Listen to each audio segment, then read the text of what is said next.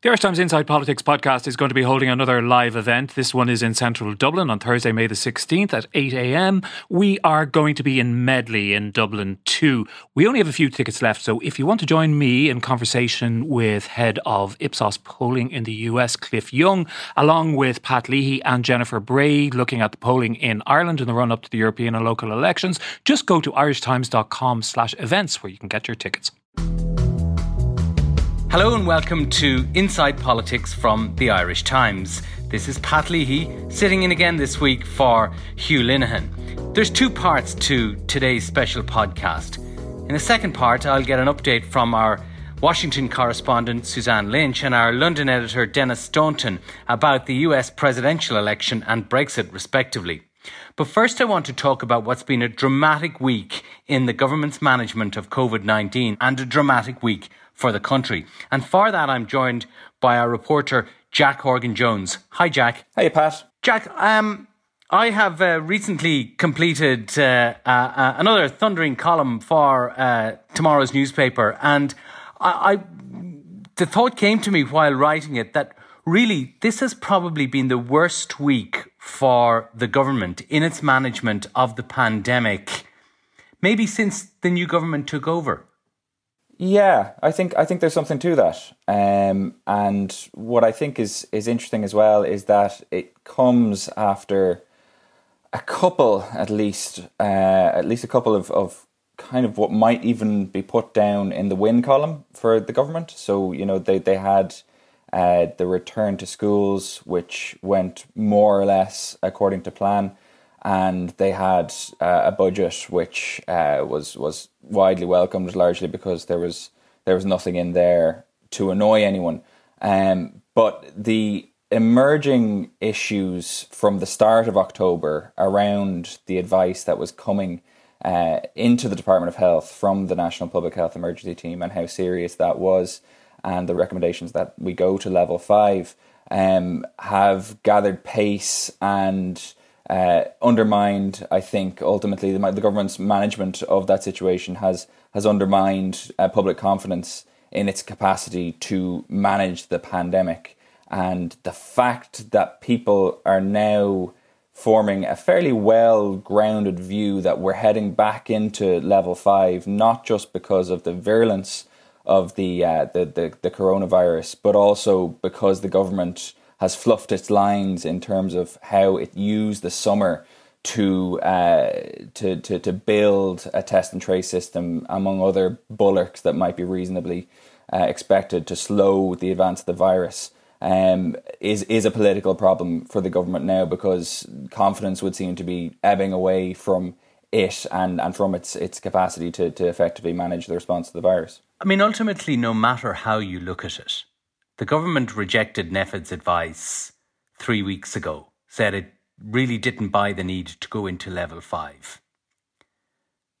This week was a massive U-turn in that position, based on numbers that hadn't dramatically deteriorated, I think. Now, NPHET warned that there was a significant deterioration, but in terms of daily cases, hospital admissions, ICU admissions, the numbers weren't displaying the sort of runaway train quality that we might have seen back in April. I wouldn't quite agree. I think there was a sense that you were seeing things like the 5, 7 and 14 day incidence rate per 100,000 of population, which is a key metric when you're looking at how the virus spreads. You were seeing those doubling in a period of days, in a period of 10 to 14 days, and there was no suggestion that we were able to get that under control in any meaningful sense. So you were in a situation where there was what they term in the NPHET letters widespread community transmission. Now that's a kind of byword for the virus being out of control. That means that people are picking it up left, right and centre. They don't know where they're getting it, and they're not, and to use one of the kind of the phrases of the pandemic, they're not interrupting the chains of transmission. So basically all the mechanisms that were set up to try and do that, to slow the march and which seemed to a greater or lesser extent to be effective in some theatres during the summer, weren't having an impact, certainly in Dublin, first of all, or not having a much of an impact in Dublin, first of all, and then very rapidly around the country.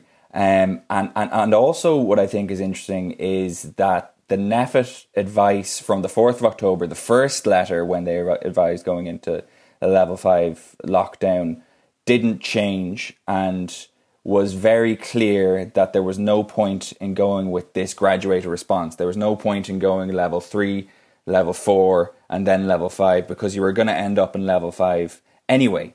And the government threw that advice out once, twice, and then only on the third time accepted that fundamentally it did seem to be correct. The models were being borne out in reality, and the models were only pointing in one direction, which was a direction that was going to put serious pressure on the hospital system. And also, as we've seen in the last few days, it was going to get to the point, in fact, arguably is getting to the point, where there is so much virus out there circulating in the community that you cannot protect vulnerable populations. You cannot protect people who live in settings like a nursing home or an acute hospital, someone being treated in an acute hospital, because there are just too many entry points. When there's a tipping point, when there's so many people infected with this, that it starts flowing in and really affecting communities who have quite high mortality rates. And that's why I think, first of all, NPHET, again, in the letters of the 4th, the 8th and the 15th, said, look, this is thereabouts in terms of getting into nursing homes.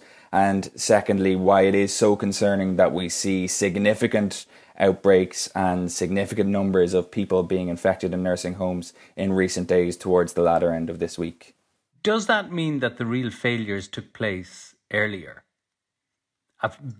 Failures in terms of the earlier restrictions? Because one of the criticisms that I heard across government, both immediately before and since this decision was taken to go into a second lockdown, was that they hadn't given sufficient chance for the earlier restrictions that were introduced over recent weeks to actually take effect and to actually work. And I gather this was one of the things that was argued at that crucial Saturday meeting in government buildings last week, that while it had been diagnosed the previous week that one of the main areas of transmission was in the home, and there had been a ban on visitors to the home instituted just days before that Saturday meeting, that they hadn't given a chance for these meaningful level 3 and level 4 restrictions to work. Do you buy that argument?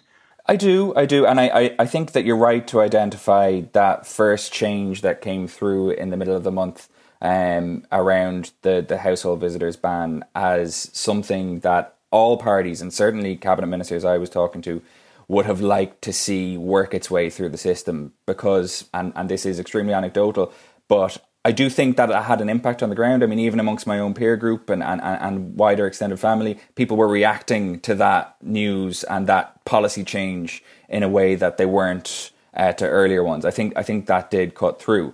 But that being said, you're faced with a situation whereby you've instituted this. It's going to be a couple of weeks, perhaps even a little bit longer, before you can reasonably say whether that's having an impact or not. You're coming from a situation where you've gone to level 3 in parts of the country, but you're not seeing a meaningful enough effect to say it's actually making a difference. And then you have to sit back and balance and say, right, do we stick with our graded approach, or do we take the Dr. Mike Ryan from the WHO angle, which is that in a situation where a virus is out of control or has the upper hand, you're better off doing something, and doing something quickly rather than waiting for the perfect solution to arise? Because if you wait for that perfect solution, the virus is always moving and will consolidate the upper hand it has on you. And I think ultimately, when they sat down around the cabinet table, whenever it was, I think on Monday evening, I think that was one of the organising principles that they followed. They said, look, we cannot say with confidence that sitting back and waiting for level 3++ or whatever we've just instituted is going to have a positive result in terms of protecting the health of the population. What is our role here?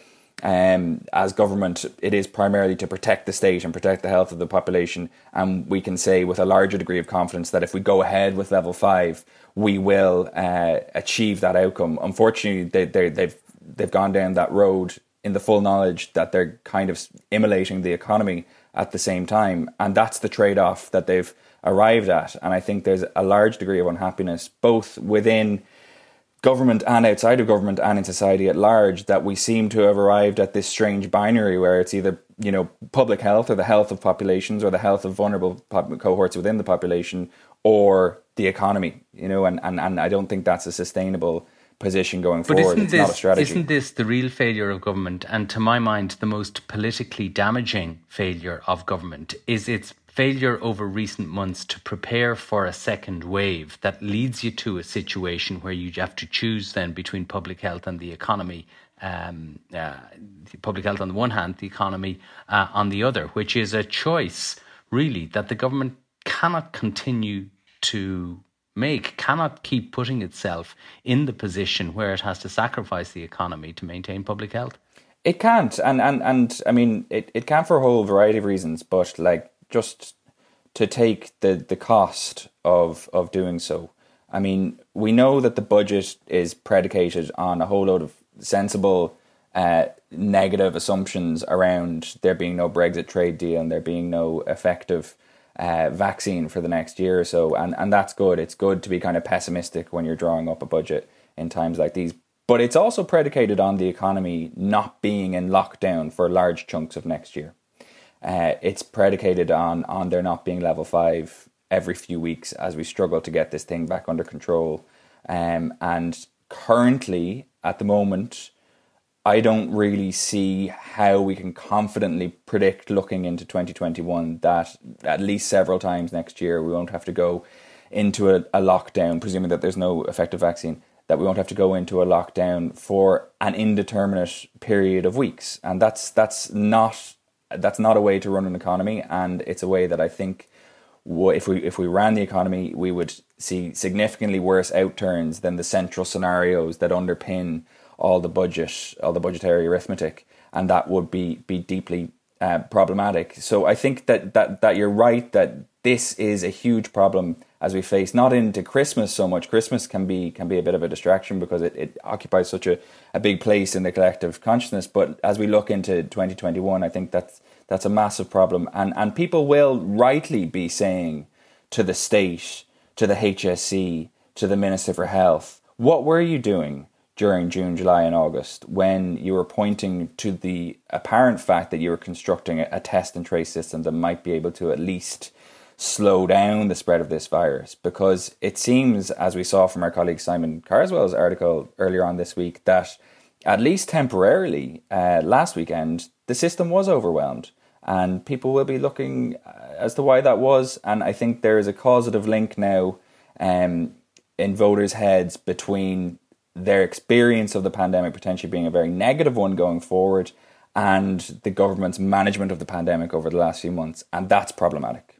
That, I think, is where the real political damage is being done. And I think this week was an important week in that regard. Finally, Jack, if the government missed its opportunity to, through track and trace and presumably some level of observed ongoing restrictions, albeit considerably lower than what we're at the moment, if the government missed its chance to institute that environment over the summer in that lull period, can it regain the initiative and do so over the coming weeks? Can it use this lockdown to prepare to avoid the next one?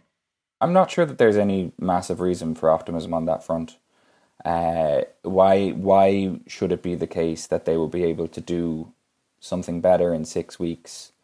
And they had 5 odd months to do it, really, from kind of mid-May up until now. They will have spent 450 million euros this year alone on constructing a test and trace system. The full year cost of that is 700 million euros. And it was clear from about early August onwards that it was slipping. The length of time it took to complete contact tracing was slipping. And from about early September onwards, that slipped past the 3-day point at which experts say you really have to be there or under in order to effectively prevent transmission of the virus. So I'm not sure that there's any reason for optimism on that front. Now, you can look at it two ways. You can say, look, this countries around Europe are struggling with this, and we're not unique in that. And also, we've had to deal with the fact that, perhaps at a population level, our behaviours could have been better.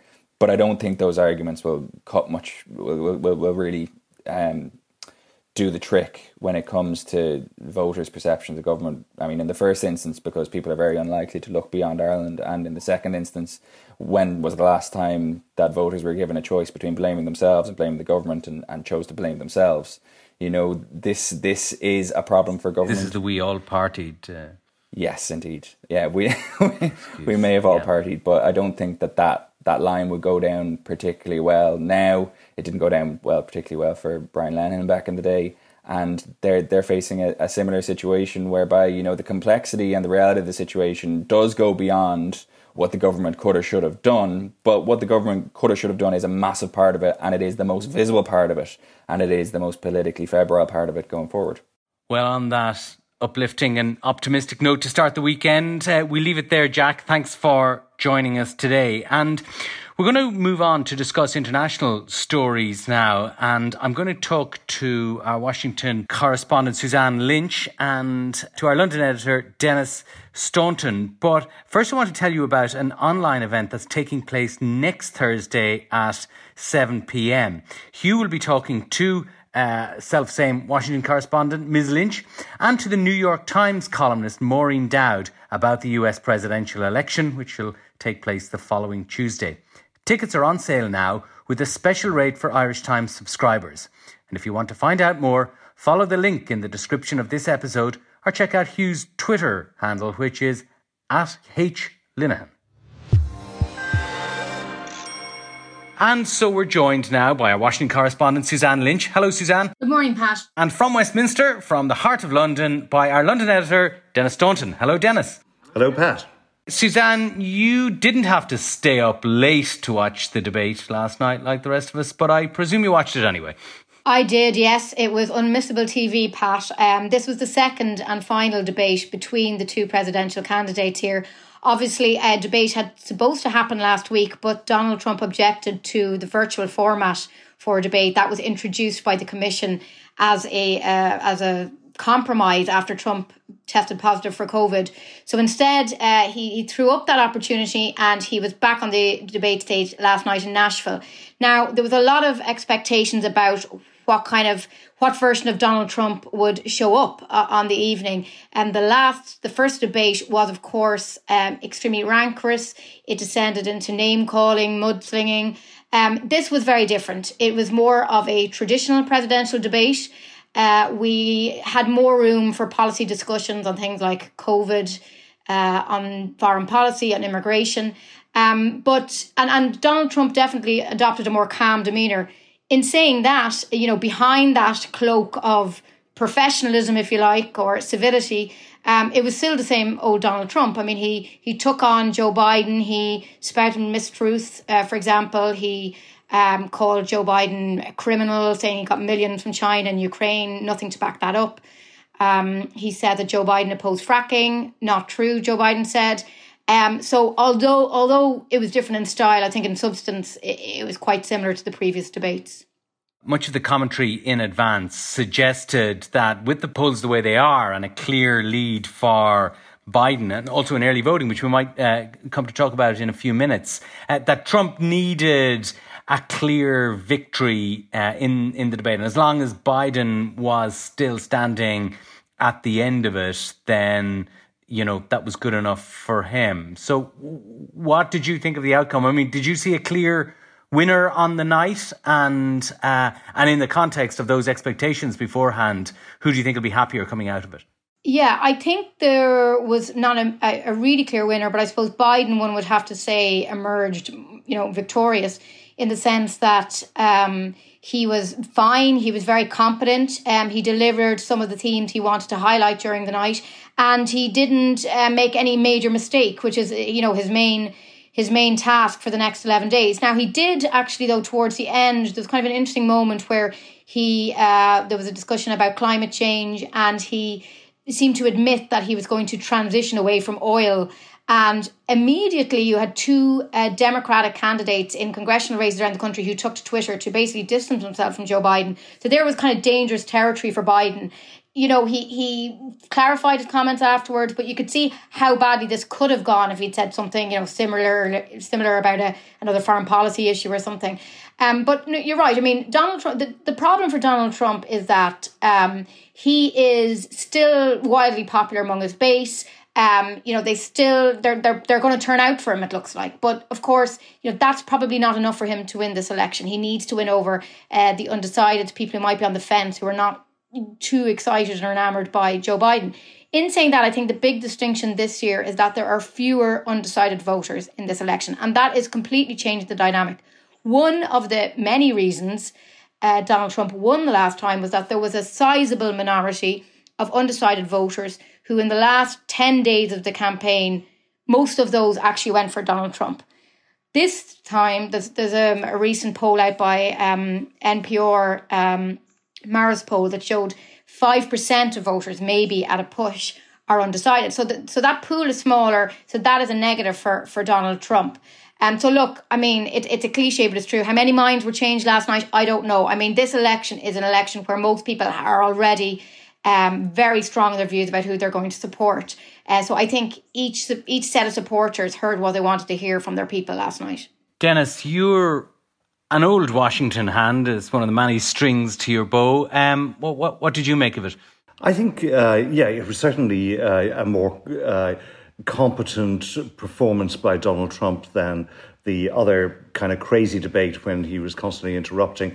And I think it was he was less off-putting than he was in that previous debate. But as Suzanne says, I mean, if you think about what Donald Trump had to do, and again, if you look back to 2016, what happened in the last few days of that campaign was that a lot of these undecided voters went for Trump rather than for Hillary Clinton, but also that a lot of Republicans who didn't like Donald Trump, who didn't like the idea of him being president, they nonetheless at the last minute they went home. And that was partly because he ran a more normal campaign in the last 2 weeks, where he was focusing on the economy, but he was also, of course, focusing on the people's issues, whereas the new Donald Trump, or the 2020 Donald Trump, focuses on himself as a victim a lot of the time. So even in last night's debate, he found it very hard not to keep going back to the idea that he had been so badly treated, and more badly treated than any president.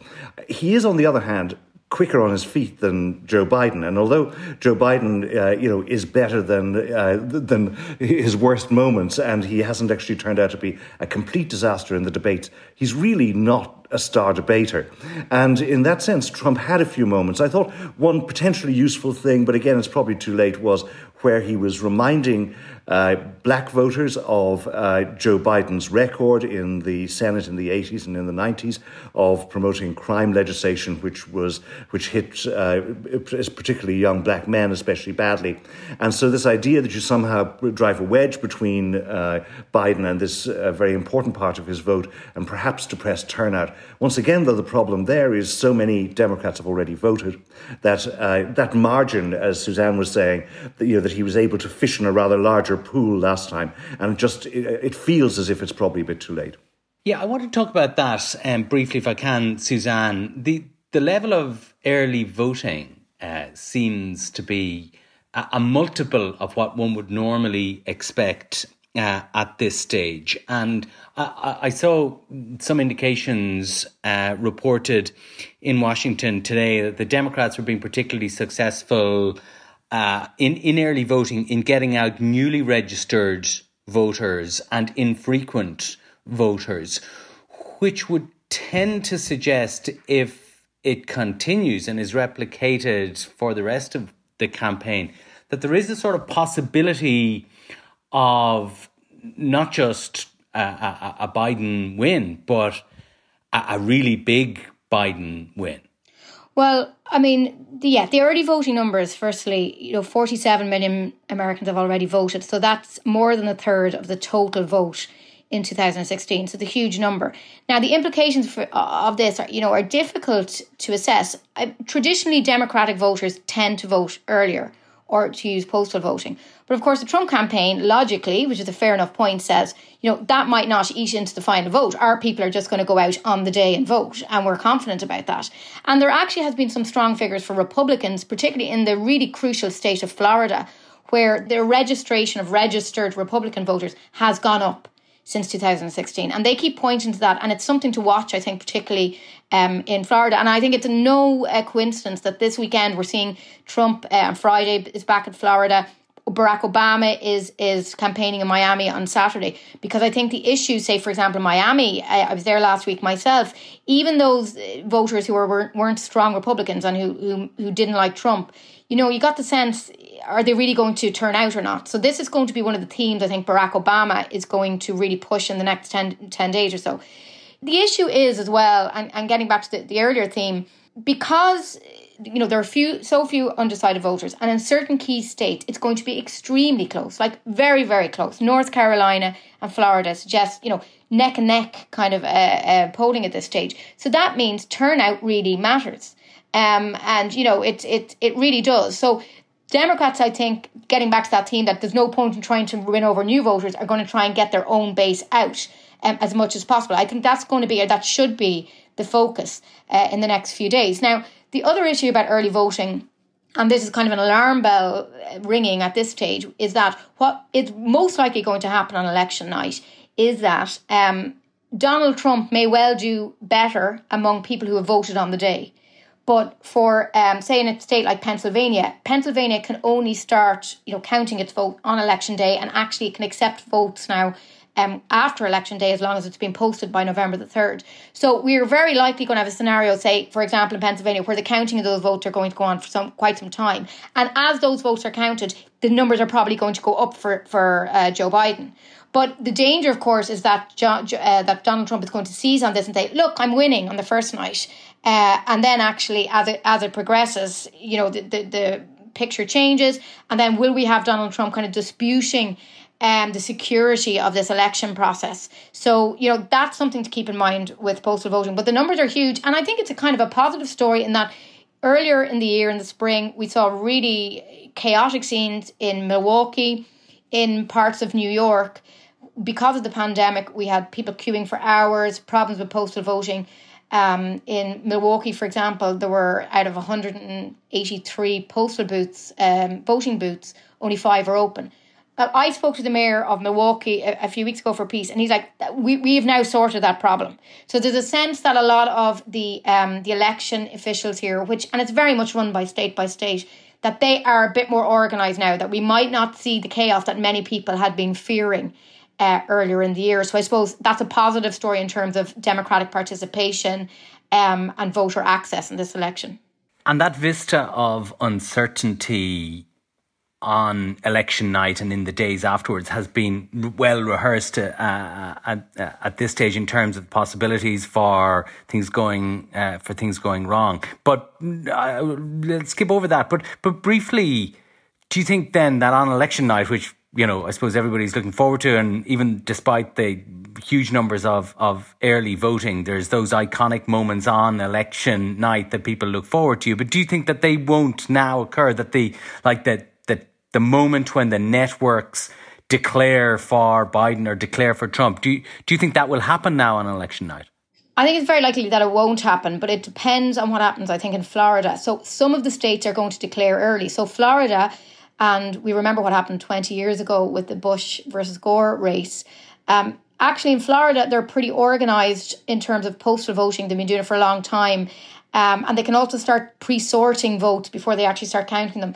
We expect an early enough vote for Florida. And Florida, if Donald Trump loses Florida, it's game over really for Trump. And then we will have a very good indication of how the election goes. Also, Arizona, a very important state. Now it's 3 hours behind the East Coast, but that should declare early. But then, on the other side of things, some of the Midwestern Rust Belt states, the 3 key states, Wisconsin, Michigan and Pennsylvania. Wisconsin and Pennsylvania, they are likely to be later reporting. So, it really depends. If Trump wins Florida, it's going to be a lot more complex, because then we're going to have to start waiting and see how does Biden do in Pennsylvania, in Wisconsin, etc. But as I say, if Trump loses Florida, I think that's going to give us a good indication of how. But Trump needs all of those, doesn't he? Yeah. He has won them, but he needs to retain them, and he's been challenged in all of them. And that's the issue. Trump if he loses any one of them, he's goose. Yeah, Trump is on the defensive in a lot of the states he won the last time, so that's his problem. So he's trying to protect his majority there. So we have seen him and the campaign invest time and money in states like Texas, in states like Georgia, in states like Arizona. That's less of an issue, because that's always been a little bit more swingy. But, if the Republicans are worried now about losing Georgia and Texas, that's a problem for them. So I think the story of this election may well be, it may not, but it may be that the shift in the Democratic vote, if Democrats flip a state like Arizona and even Texas, which obviously would be a huge earthquake, is this the time the Democrat support is now in the Sunbelt states, that effectively it's kind of lost a lot of those old union working class white votes in the Michigans and the Pennsylvania, and actually it should be looking at the demographic changes that are happening in states like Arizona and Texas. So that's going to be one of the big picture things to look at, I think, on election night. Well, I don't know about you, Dennis, but I am insanely jealous of Suzanne's job at the moment. Part of it, although I think the exhaustion factor, which is probably starting to kick in around this stage, I think, don't envy that or recall that with too much pleasure. She can sleep after November the 3rd, or possibly not, Maybe as we've just discussed. But look, let us look at London for a few minutes, Dennis, if you don't mind. Some mood music earlier this week that the Brexit breakdown may not have been a breakdown at all, and the two sides are still talking, but to the extent that they're discussing substantive things remains to be seen, and the logjams in the negotiations appear still to be in place. And all this in a week when the picture is ever darkening for Boris Johnson on COVID. Brexit first, what's your read on the state of play? Well, they've certainly got back into serious negotiations. And in fact, the negotiations that restarted this week are on a completely different level in terms of the intensity of the nature of them than they were before this breakdown. If we go back a week, this kind of standoff happened after the European Council issued conclusions where they said that talks should continue, but they didn't say that they should continue intensively, which is a word that the British government wanted to hear. And they also said that it was up to Britain to make some compromises. So this was seized on in London, and Boris Johnson said the Europeans have ended these trade talks because they're quite clearly not serious. And so a meeting which had never actually been scheduled for the Monday in London was cancelled. So that became a huge story in London, how Michel Barnier was about to get onto the Eurostar and that David Frost had told him not to get on. Whereas in fact what had actually happened was that Michel Barnier had written Frost a letter on the Friday morning, knowing that all this stuff was blowing up, saying, I could come over to London myself and we could talk in person on Monday. And so then Frost called him in the afternoon and said, and again a scheduled call on Friday afternoon, and said, well, there's not really much point in you coming over here given that we've announced that you've broken off the talks. And so, but on the other hand, they spoke every day at the beginning of this week by phone. And finally, Michel Barnier went into the European Parliament and he said, we are going to start talking to the British. Everybody has to compromise on both sides. And he very crucially said that they had agreed to speak on the basis of shared legal texts. One of the big British complaints has been that the Europeans have always refused to talk about legal texts. And so the British are drawing up their legal text, the Europeans are drawing up theirs. But normally at this stage, when you're doing an agreement, you would have what's called a consolidated legal text, where the bits that are agreed go in green, the bits that are kind of agreed but not entirely would be yellow, and then the rest of it would be white. And then the white bits get smaller and smaller until there's only the most difficult things left. The Europeans resisted doing that because they felt that not doing it gave them a bit more leverage. And so what this standoff, much of which was kind of operatic, it nonetheless has actually achieved, from the British point of view, an agreement from the Europeans to enter these intensive talks. And so what you're going to have is a joint secretariat between the British and the Europeans overseeing this drafting of a joint text. And so Barnier, when he met the leaders of the political groups in the European Parliament this week, they had a private meeting where he said, look, I said that these talks should end at the end of October, but in fact I'm going to need really 2 or 3 weeks. And so they said, yeah, you can actually go up to November the 15th, and that would still give time to get all their ratification stuff done. I mean, it does sound like procedurally that we are on the pathway to an agreement, but they're still quite apart on some very fundamental issues. Yeah, so the two big issues are the level playing field, guarantees of fair competition on things like employment and environmental rules, but mainly about what the Europeans call state aid, which is state subsidies to businesses. And that's one issue, and the other issue is fisheries. And the British are in the stronger position on fisheries because it's their fishing waters. And the European initial position had been that nothing should change, that even though Britain was leaving the European Union, that European fishermen had been fishing in these waters since the 17th century or the 14th century or the 12th century or whatever, and there's no reason why they should stop now. And they should just have more or less the same arrangements as before, which was patently unreasonable. But now the Europeans have accepted that things are going to have to change, but they still have to negotiate something on this. Now, this is difficult, although it's economically not very important. I mean, there's a figure which people like to use in London a lot, which is that the annual turnover of the fishing industry is about the same as the turnover of Harrods department store. And although Harrods is kind of a busy shop occasionally, it's not really such an important part of the British economy. But so anyway, there's fisheries, and fisheries is it's an important element for particular constituencies. So the fishermen first themselves, both in Britain and in the European coastal states, are quite a vociferous lobby. But also the particular places in Britain where fisheries are important include, for example, Scotland. And so it's politically very dangerous for Boris Johnson to compromise too much on fisheries.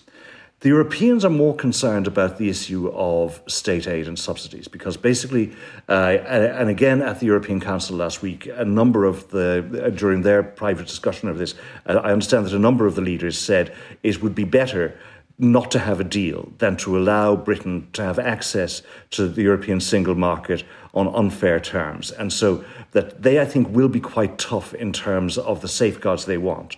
And the safeguards that they want has now come down to a kind of an architecture where, first of all, the two sides would agree there would be certain kind of parameters governing their policy on state aid. Secondly, that the British would have an independent competition authority, and so the terms of reference of that would be worked out, and that competition authority would be able to say, look, this is not allowed, this is outside the rules, and they would also be having some kind of dialogue with the European Commission. And then thirdly, that there would be an arbitration mechanism, a dispute resolution mechanism. And then they would also, what the Europeans want is that they should, if they're not happy with something that the British are doing and it goes into arbitration, that instead of waiting for that to work itself out, that they can retaliate on some other issue if they want to. And so that's part of the whole kind of governance arrangement. And so those are the two issues. And they are closer than they have been on both of those issues. But each of them has the possibility to break up the talks. Briefly, if you can, Dennis, is the difficulties that we've seen this week over COVID and the worsening situation that the Johnson government has to manage, is that making them more likely to seek a deal? I know there's an argument that has always been canvassed in Westminster that that the damage of the economic damage of a no-deal Brexit could sort of be hidden in the cost of the pandemic. But it seems to me that it is more likely to make Johnson eager to have a deal than the other way around. Yeah, I think that's true. I think that idea which was around, some time ago, that actually it would be somehow, you wouldn't notice. There'd be so much disruption with the coronavirus that this extra bit of disruption would just go unnoticed and it would all be fine. And also another argument, indeed, that it could even be a distraction from the government's record on coronavirus. The problem is that as each week passes, things get worse, both in terms of the epidemic itself and the difficulties that the government has in terms of its test and trace operation, and also just in terms of the economic damage that because like in Ireland, restrictions in Britain are getting tighter. There's this whole kind of three-tier system that they operate with regional lockdowns, but it's politically difficult, it's economically difficult, and so the idea that you add all of this, and there's also a problem in terms of the capacity of the state to do some of these stuff. Already, the British government has said that they're not going to, if there is no deal, for example, that they're not going to start charging tariffs or anything like that, introducing any of that until next summer, because they just know it's not going to be possible. They're, even if they have a deal, they're expecting quite a lot of delays at the border as people get used to the new paperwork that they will need, even if there is a deal. So I think that, in a way, the fact that the timetable has slipped will increase the pressure on Boris Johnson to actually do a deal. And so there's all those factors that I mentioned. So let's say we're talking about early, middle of November. What you will also have is the American election will have happened. And the likelihood now is that you've got President Joe Biden. And Joe Biden is an Atlanticist. He believes in the restoration of the rules-based international order. And the idea that you've got Britain crashing out of these arrangements in a disorderly way with the threat of breaking the withdrawal agreement, a treaty it made just a few months ago, still on the books. It's not the best start if you want to kind of curry favour with the new American president.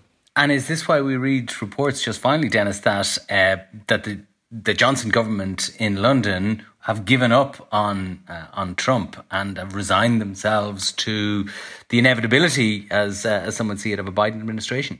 Yeah, I mean, there are some ways in which a Trump victory would be more straightforward for them, because obviously he's pro-Brexit. They know him, they can find a spot in his worldview. But at the same time, he's so unpredictable, he's so erratic, that actually in terms of the national interest of Britain, I think they would probably conclude that a Biden presidency is a better idea. But it is complicated for them, because although in terms of foreign policy, the British government has actually hewed much closer to the Europeans on things like the Iran nuclear deal, which is also something Biden favours. Nonetheless, they would feel that, and also I think they think that they could be a better friend to Biden in America on China, because Biden, although he won't be as aggressive about China as Trump has been, he nonetheless will be tougher than, say, Obama was. And the British have already moved into a fairly hawkish position there. But I do think that they fear that a lot of the old Obama advisors who will be in his group, they still resent the way the Vote Leave people treated Barack Obama's intervention in the 2016 referendum, where he said that Britain would go to the back of the queue when it came to getting a trade deal with the US. And so I think they expect that they're going to have something of a challenge getting into his good books. Well, we'll wait and see with some relish what happens there. Dennis, Suzanne, finally, you were in this morning's paper anyway. You were in South Carolina. Where are you off to next? Just back from the Carolinas. Very interesting races there, including a Senate race in South Carolina. Probably going to be travelling maybe to Michigan and Pennsylvania this coming week for the final stretch. And just to kind of just come in, just to pick up on something Dennis said there, and I know, Pat, you were writing about this as well, but just the Biden, this issue of Brexit and Biden's alliance, if you like, or sympathy with the Irish position. It is something that the British officials here in Washington are watching, they're concerned about. And it was interesting, the Biden campaign put out a statement last weekend about a policy position essentially in Ireland and Irish America. It was all very positive. They did also include a line, which I think is important, that it sees Ireland as a possible ally on the Security Council. Ireland is assuming its 2-year seat in January. So I think Ireland's entire 2-year seat is going to be dictated really by what happens in November. I mean, if there's another Trump presidency, it's going to be a very different Security Council than if there's a Biden presidency. But I do think it's important to say that not every issue Ireland and America are aligned. Middle East being one of them. Issues about Huawei, China, like as Dennis mentioned there. So, already I'm hearing that Americans are making overtures, if you like, to the Irish, think they're going to have their buddy on the Security Council. But there will be moments, I suppose, that Ireland will have to kind of distance itself. It might be quite, balancing Boston and Berlin, as it were, again, even though it's going to be there as a kind of conduit into the EU. It's going to be a delicate balancing act. But yeah, that whole foreign policy implications of a Biden presidency for Brexit and how Europe, moves forward and moves together with America on threats like China is going to be a key focus if Biden gets in November. Okay, well, thanks for joining us today, Suzanne. Enjoy the last week and a half of the campaign, and we look forward to talking to you soon. Thanks also to Dennis from Westminster, and we will talk to you again next week. So thanks for listening.